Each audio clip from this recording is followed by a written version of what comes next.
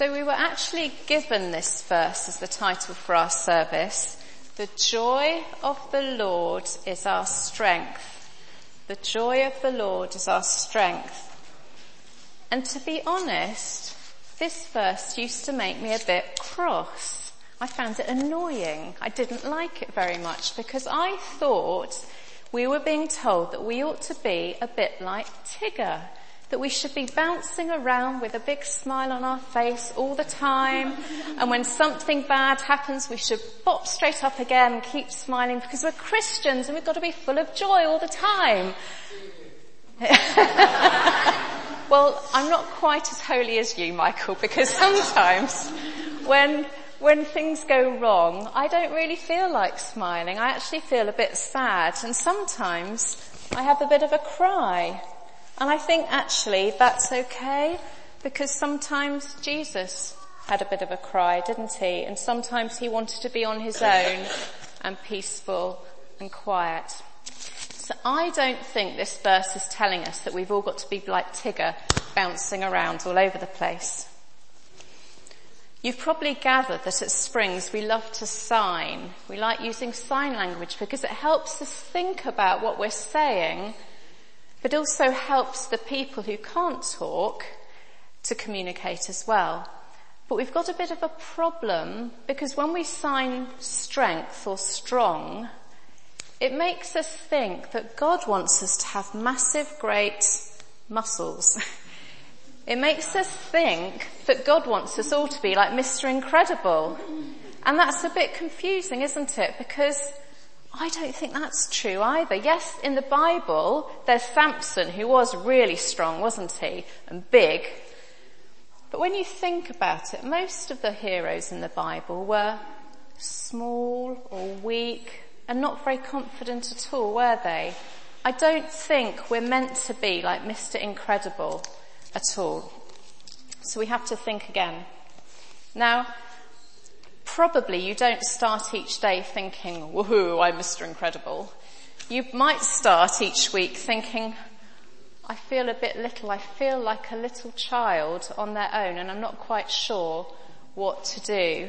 I feel a bit nervous, I feel a bit scared, I don't feel up for it. Now I wonder if you can remember when you were little, when you were a little toddler maybe, I wonder, did you have something special that you used to carry around to make you feel a bit more confident? I wonder if you ever had a monkey called Chloe that used to take on holiday with you sometimes. I wonder if you ever used to have a green blanket that perhaps still sometimes goes in the suitcase, or a teddy or something like that, yes or no? Yes, yeah, lots of us had a little teddy or something that we held on to make us feel a little bit braver. And actually now we're all older, we still have to go to new places or places we don't really want to go or do things we can't really do.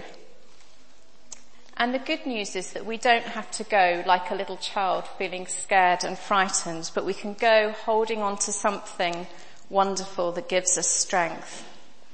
Because I think that's what this verse is partly about. I think it's partly about, as we know God and remember who he is, then he gives us strength, not big muscle strength, but he gives us confidence.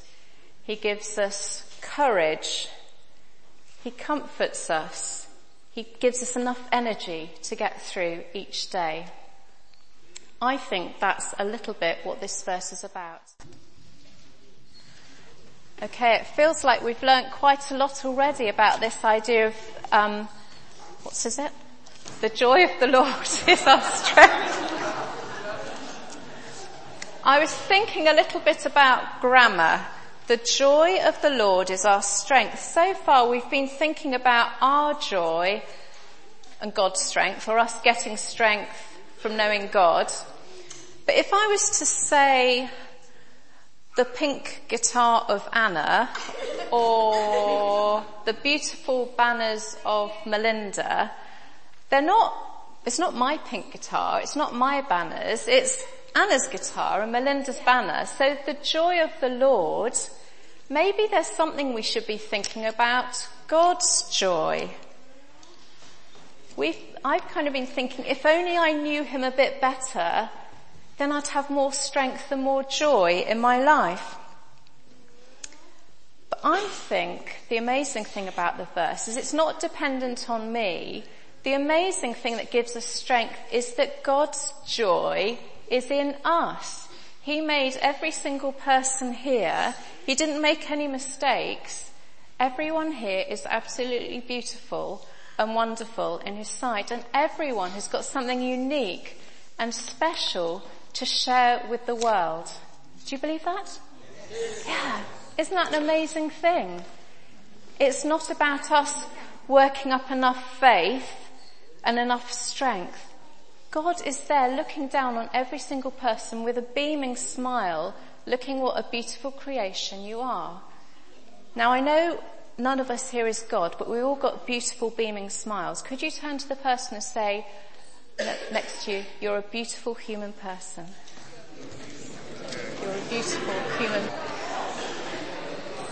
So the amazing thing isn't that we know God or we love God, although that's help and it does give us strength. The amazing thing is that he first loved us so much.